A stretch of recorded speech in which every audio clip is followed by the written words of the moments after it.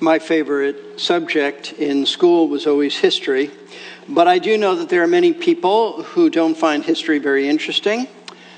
And I understand that because to them, history is just memorizing a lot of dates, information that just seems completely irrelevant because they don't see how learning about the past can possibly help them in the present. But those who think like this have really missed an important truth about history. They've missed the truth that history is important because we can learn from the mistakes that others have made in the past. Why? So that we don't repeat those same mistakes, either in the present or in the future. So history is important. In fact, it was the well-known Harvard professor George Santayana who wrote these now famous words: "Those who cannot remember the past are condemned to repeat it." Others have said it, but he was apparently the first one who put it like that. Now, learning from history not only is important when we think of past secular history, but it's also important of past biblical history, past biblical events. And that's exactly how the Apostle Paul understood and viewed biblical history himself. And we know that because of what he wrote in 1 Corinthians chapter 10, verses 1 through 13. So if you have your Bibles or tablets, why don't you open there? And here's what the Apostle wrote. "For I do not want you to be unaware, brethren, that our fathers were all under the cloud and all passed through the sea, and all were baptized into Moses in the cloud and in the sea, and all ate the same spiritual food, and all drank the same spiritual drink, for they were drinking from a spiritual rock which followed them, and the rock was Christ. Nevertheless, with most of them God was not well pleased, for they were laid low in the wilderness." Now these things happened as examples for us, so that we would not crave evil things as they also craved. "Do not be idolaters, as some of them were. As it is written, the people sat down to eat and drink and stood up to play. Nor let us act immorally, as some of them did, and 23,000 fell in one day. Nor let us try the Lord, as some of them did, and were destroyed by the serpents. Nor grumble, as some of them did, and were destroyed by the destroyer." Now these things happened to them as an example, and they were written for our instruction, upon whom the ends of the ages have come. Therefore, let him who thinks he stands take heed that he does not fall. No temptation has overtaken you, but such as is common to man. And God is faithful, who will not allow you to be tempted beyond what you are able, but with the temptation will provide the way of escape also, so that you will be able to endure it. Now, as you can see, the Apostle Paul begins this chapter 10, by reminding us of the past history of the nation of Israel during their 40 years of wandering in the wilderness before finally entering the promised land, the land of Canaan. And Paul highlights a number of God-given blessings and privileges that every single Jewish person had during that period of time as they exited Egypt under the leadership of Moses. But notice what Paul says in verse 5. "Nevertheless, with most of them, God was not pleased, and they were laid low in the wilderness." In other words, in spite of their many blessings, in spite of their many privileges, they sinned. And God judged them for their sin by taking the lives of most of them. That's what it means they were laid low. They were killed by God. And then Paul states why this part of Israel's past history is so important for the Corinthians, as well as for us and every Christian to understand, to know about. Notice what he says in verse 6. Now these things he's writing about, these things as he's delving into the past of Israel, these things happened as examples for us, so that we would not crave evil things as they also craved. In other words, Paul wants us to learn from the past mistakes made by those Israelites so that we now don't repeat them. So the question then is this: why? Why is Paul writing about this now in his letter to the Corinthians? Where did this come from? Why does Paul even bring up this part of Israel's history in chapter 10 of his letter to the Corinthians? And how are the mistakes made by these Israelites so many years ago relevant for us today, or relevant even for the Corinthians back 2,000 years ago? So we want to think this thing through. To begin with, I want to remind you where we are in our study of 1 Corinthians, because I understand it has been a while since we studied this letter.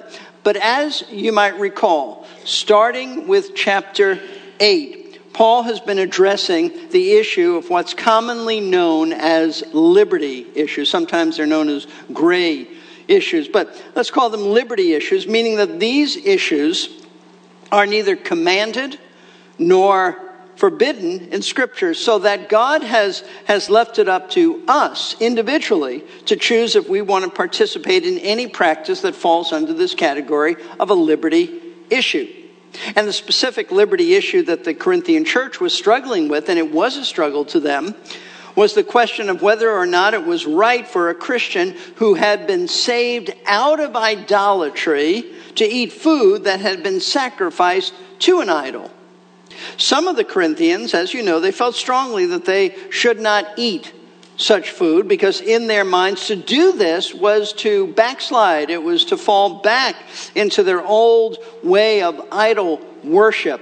And Paul refers to these Christians as weak. He doesn't necessarily mean they're immature. They're weak in the sense that their conscience was weak, in that their conscience would not allow them to eat this food.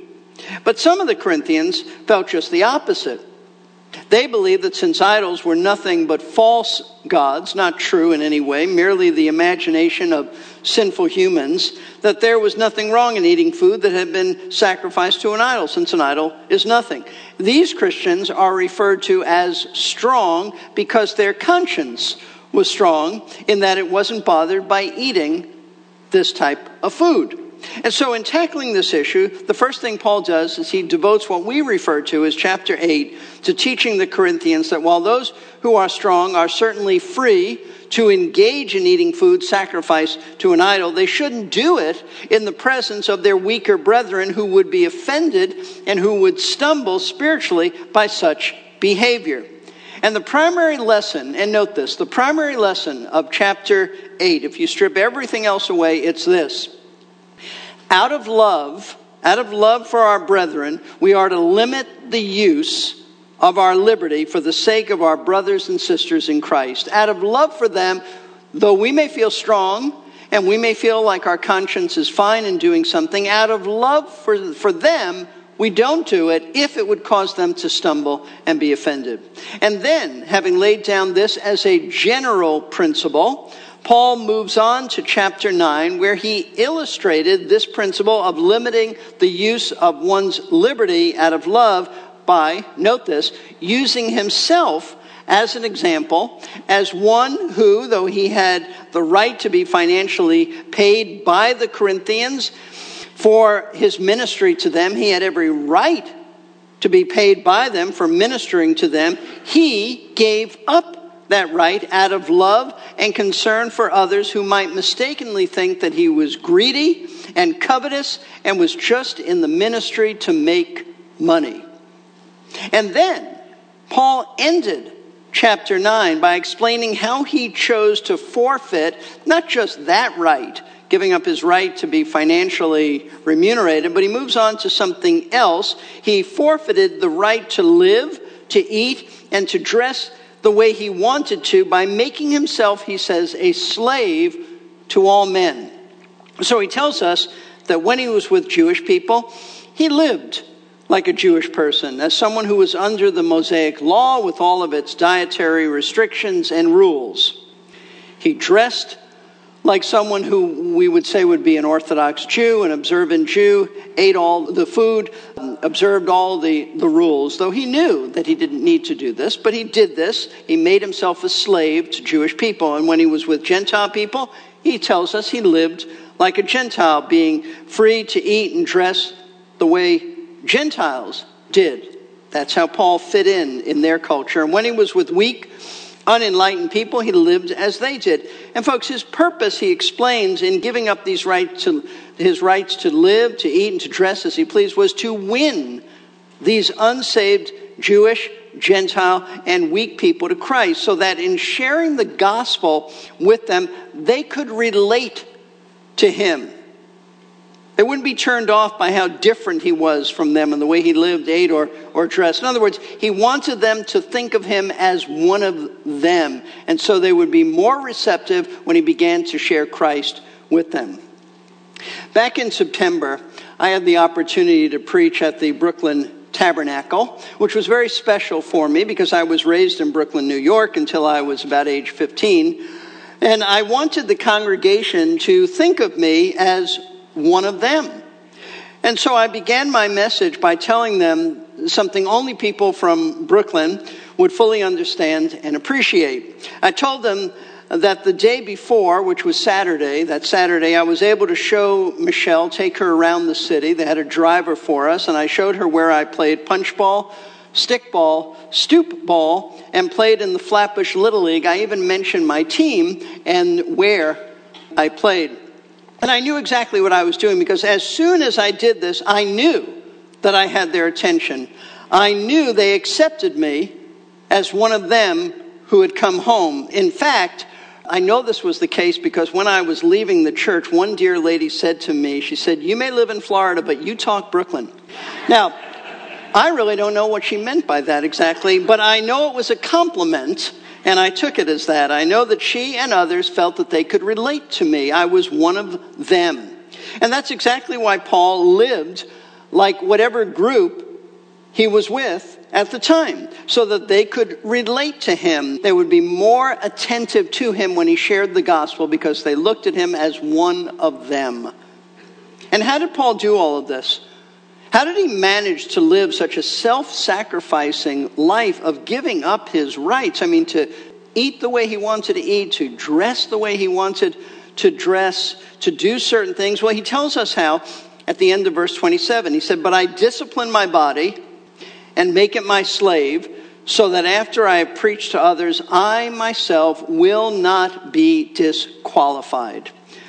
Paul says that he disciplined himself so that he made his body his slave. Meaning what? Meaning that he learned to curb his own desires. He learned to withhold from himself certain appetites, certain indulgences, because if he gave in to those desires, he would stop being useful to God in the area of evangelizing Jews, Gentiles, the weak. That's what Paul is referring to in verse 27 when he writes about being disqualified. This is not a reference to disqualification in the sense of losing your salvation. The Bible doesn't teach that at all. Paul didn't mean that. But it's being disqualified as if from a foot race. A race that you're in, so that his lack of discipline would no longer make him useful to God in leading people to Christ. He would be disqualified from usefulness because he didn't discipline himself. Now listen closely. Having just closed chapter 9 by speaking about his own discipline to maintain his usefulness and his fellowship with the Lord, Paul now moves on to chapter 10, where he speaks of the failures of the Israelites to remain disciplined during their wilderness wanderings. And as a result, they fell into all kinds of sins. So the connection then between the end of chapter 9 and chapter 10 is this. He wants the Corinthians and us to see how dangerous liberty issues can be, because if we fail to discipline ourselves like the Israelites did, even in an area of our liberty, it will lead to falling into sin. You see, while any liberty issue in and of itself, it's not dangerous. In and of itself, it's not dangerous. It's not even wrong. The danger lies in thinking that we can handle this liberty issue without any problem.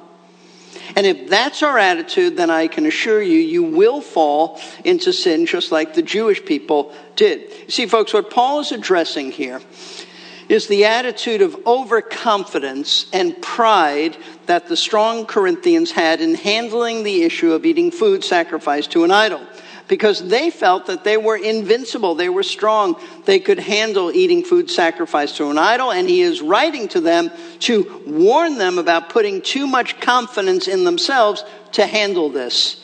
And that is precisely why he writes in verse 12, this is where it all fits together. Therefore, let him who thinks he stands take heed that he does not fall. Let him who thinks he's standing and can handle eating food sacrificed to an idol, and it's not going to lead to anything beyond that, take heed, because you'll fall if you think that you can handle it.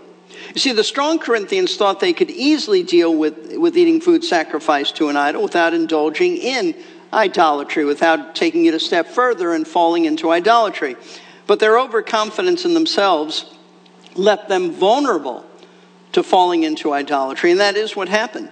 And this was a problem for the Corinthians, and especially for them, because as a congregation, they were an extremely proud people. They had this pride. Paul's written about this throughout his letter. The Corinthians were a proud people. Writing about the Corinthians' pride and therefore the danger they faced with being overconfident in handling their liberty issues, John MacArthur wrote this. He said, they were saved, baptized, well-taught, lacking in no gift, and presumably mature.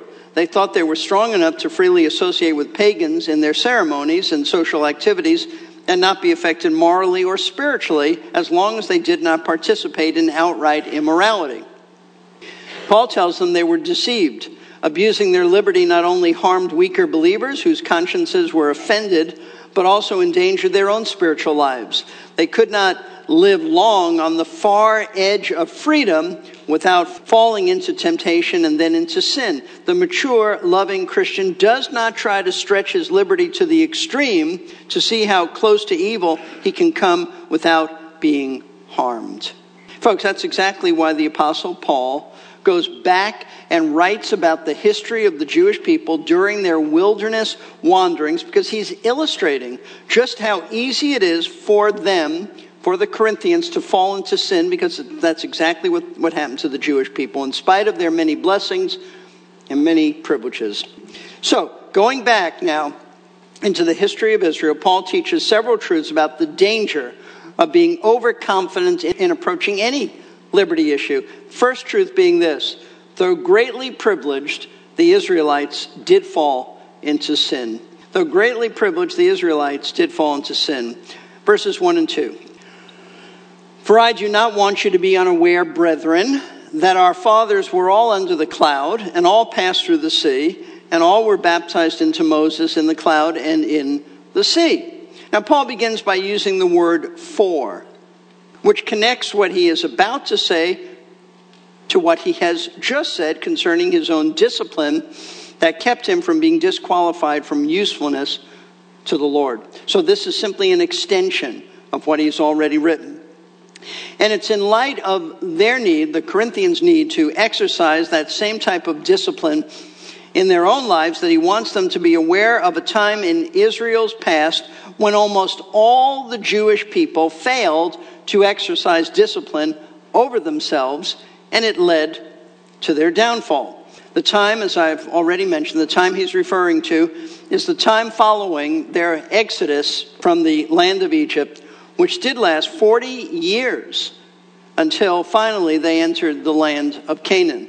Now, even though most of the Corinthians were Gentiles, they were not Jews. I suppose there were some Jewish people there, but most of them were Gentiles. Paul still refers to them, notice this, as their fathers. He refers to the Israelites as their fathers in the sense that they were their spiritual ancestors as the people of God. And he says that they were all under the cloud and all passed through the sea. Now, what does he mean by this? Well, this is a reference to when Israel initially departed from Egypt. The statement they were all under the cloud is about God's supernatural guidance, his direction of the people, when by his Shekinah glory in the form of a cloud, he gave them daily direction as to where he would have them go. Well, we read about this in Exodus 13:21. The Lord was going before them in a pillar of cloud by day to lead them on the way, and in a pillar of fire by night to give them light, that they might travel by day and by night. And then the statement about all passed through the sea, it speaks of God parting the Red Sea so that the entire nation could walk through on dry ground, as we read in Exodus 14, verses 21 and 22. Then Moses stretched out his hand over the sea, and the Lord swept the sea back by a strong east wind all night and turned the sea into dry land. So the waters were divided. The sons of Israel went through the midst of the sea on the dry land, and the waters were like a wall to them on their right hand and their left. Now, that's how the Jewish people, the Israelites, walked out of Egypt. They were guided by this cloud above them, and they were able to cross the Red Sea on dry ground. And then Paul states that all the people were baptized into Moses in the cloud and in the sea. And what the apostle means by this, it has nothing to do with what we normally think of when we think or speak of baptism, namely water baptism. He's not talking about that at all. Paul is using baptism in the sense of identification, solidarity, union. So just as our water baptism is an outward symbol of our identification in our union and solidarity with Christ, so Israel was identified with Moses as their God-appointed leader. They were united with Moses. There was a solidarity with him in the sense that they were one with him as God's unique people under his unique leadership. As Paul continues to tell us about Israel's time following Moses in the wilderness, he tells us more about how privileged these people actually were. Verses 3 and 4.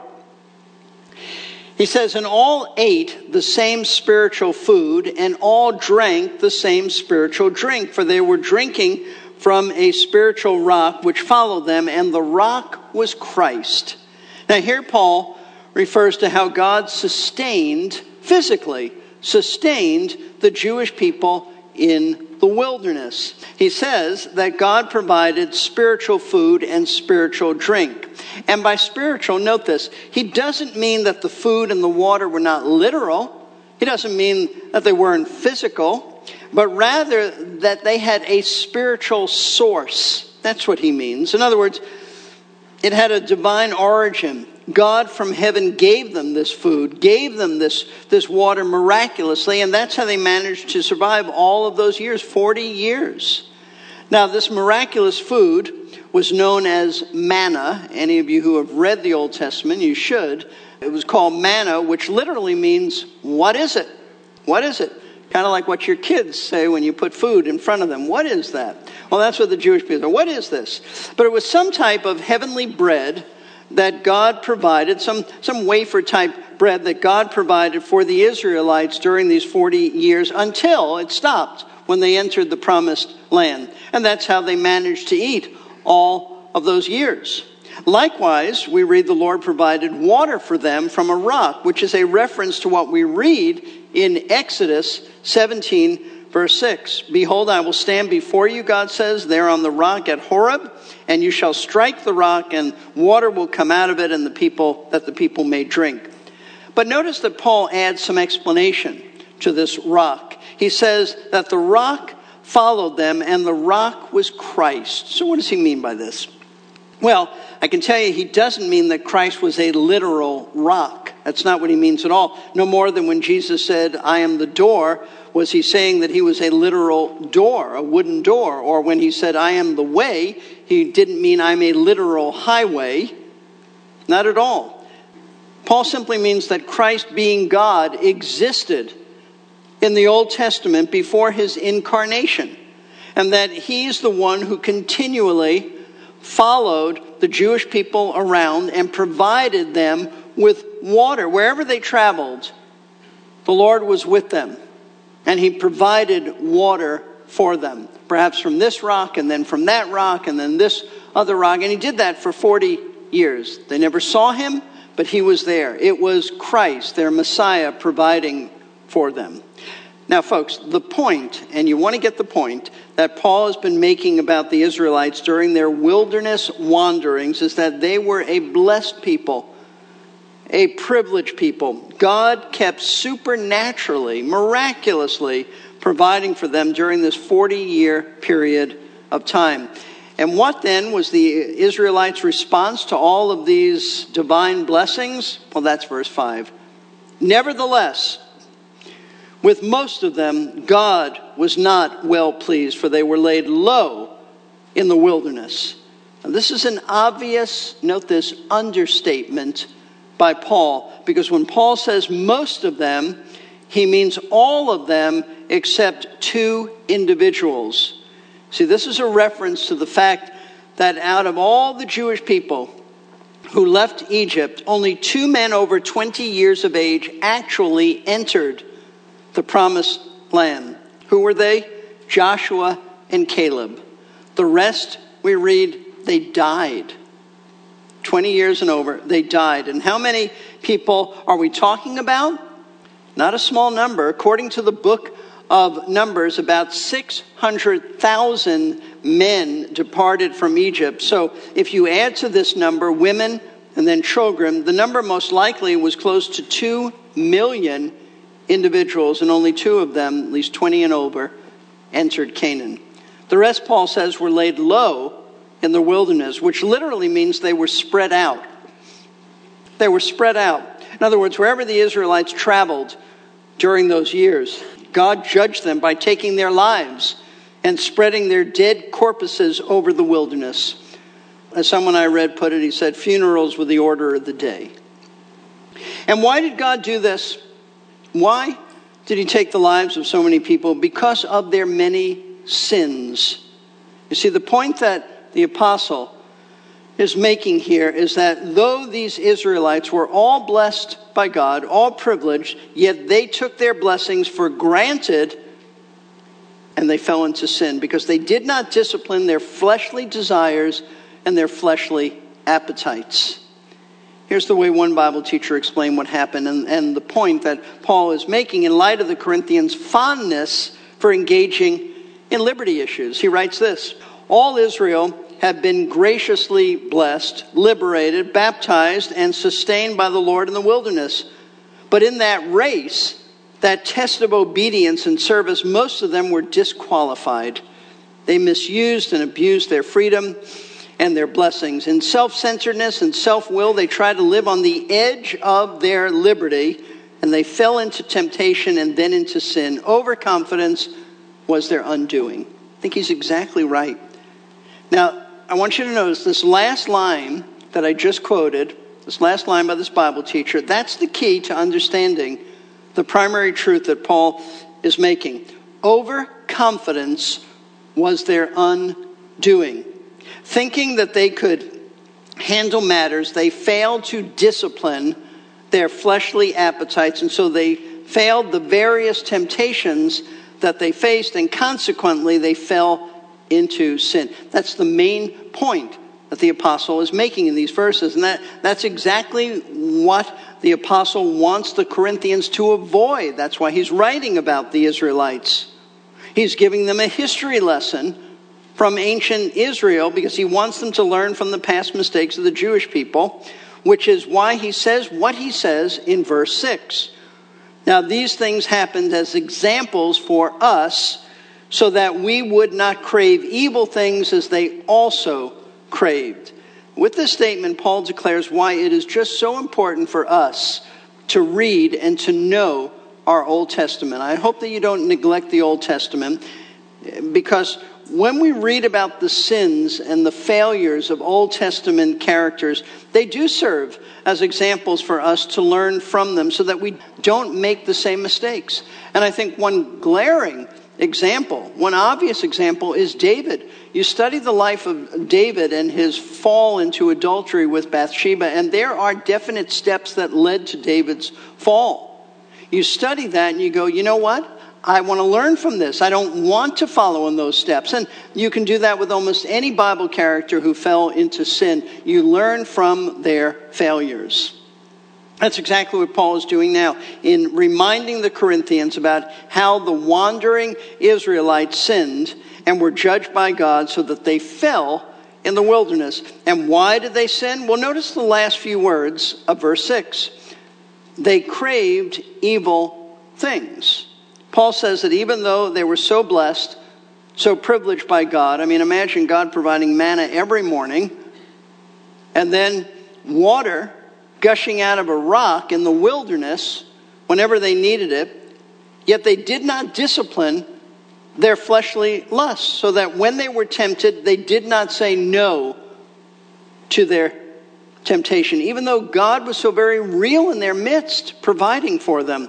Instead, they set their hearts on the things that they were tempted to indulge in. Now listen closely. In the next few verses, which Lord willing we'll look at next week, Paul is going to mention some of the very specific ways that the Israelites sinned. Areas in which they refused to control their bodily desires. But what I want you to see tonight is the main truth that Paul is teaching in these verses, and I want to apply it.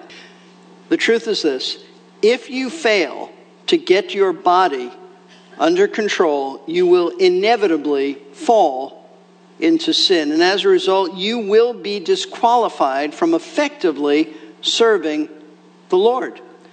Simply put, this means that it's only those Christians who refuse to indulge their flesh whom God uses.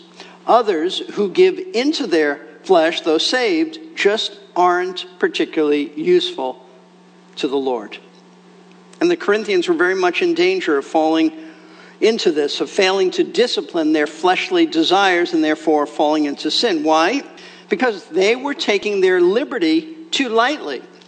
They were thinking that they could handle anything because they were strong in the Lord, never thinking that by participating in a liberty issue, they would encounter temptation that they were not able to handle. So let me give you some examples of liberty issues that in and of themselves may not be sinful, but they definitely can lead to sin. I'm thinking about couples who are not married, let's say a boyfriend and a girlfriend, who enjoy kissing each other. Now, the Bible doesn't forbid a boyfriend and a girlfriend from kissing, nor does it command that they kiss. So then this would fall under the category known as a liberty issue. But while kissing isn't a sin, everyone knows that it can very easily lead to going too far and then falling into sexual immorality. In fact, sadly, that has happened to far too many Christians, all because they thought that they could handle their liberty of kissing someone they were attracted to and then just stop there. But they couldn't. They couldn't. And because they failed to discipline their fleshly desires, they did commit what the Bible calls fornication.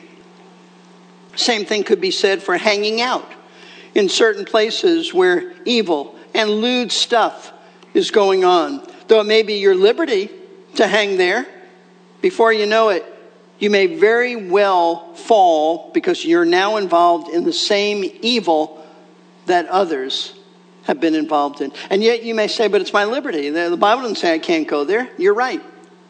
But he who thinks he stands, take heed lest he fall. I know of a mother who used to warn her daughter against going to dances, and I don't want to be legalistic about this, but this mother warned her daughter against going to dances simply because she was afraid that the kind of dancing that was going on and the atmosphere where the dancing was taking place could lead her daughter to fall sexually. Now, does Scripture forbid dancing? No, it doesn't. It doesn't forbid dancing. However, if one cannot handle the sensual movements of some dances, then they could very easily fall into sin. Folks, this is the kind of thing that Paul is warning us against. Taking these liberty issues too lightly so that we don't guard ourselves from falling into sin. See, many of the Corinthians thought they could handle eating food sacrificed to an idol, but they couldn't. Consequently, after hanging out and eating at the temple of an idol, they often gave in and they joined in the worship of that idol. Likewise, sexual immorality in Corinth was tied to the worship of idols, so that many of these same so-called strong Christians who thought that they could handle their liberty simply could not, and so they gave in to temptation of sexual immorality. Folks, what Paul is telling us is that while we love our liberty in Christ, we have to be careful with our liberty in Christ. Because if we're not careful, and by careful, Paul means disciplining our bodily desires, they will lead to sinning against God. See, you do not take yourself up to the edge to see how far you can go. You take heed that you're not as strong as you think you are. Next week, we're going to look further into these issues. But tonight, you just need to think about anything that now, these days, you might be involved in that, while not technically a sin, it brings you so close to the edge of sinning that you're in danger of going past the edge and then falling into sin. Maybe it is the issue of kissing your boyfriend or girlfriend. Maybe it's going to some place known for its evil behavior. Maybe it's doing some practice where you know that you're being tempted to take it a step further and give in to your flesh. If that's the case, then do as Paul told Timothy. Flee youthful lust. Don't try to think it through. Don't try to rationalize it. Don't try to analyze it. Run from it.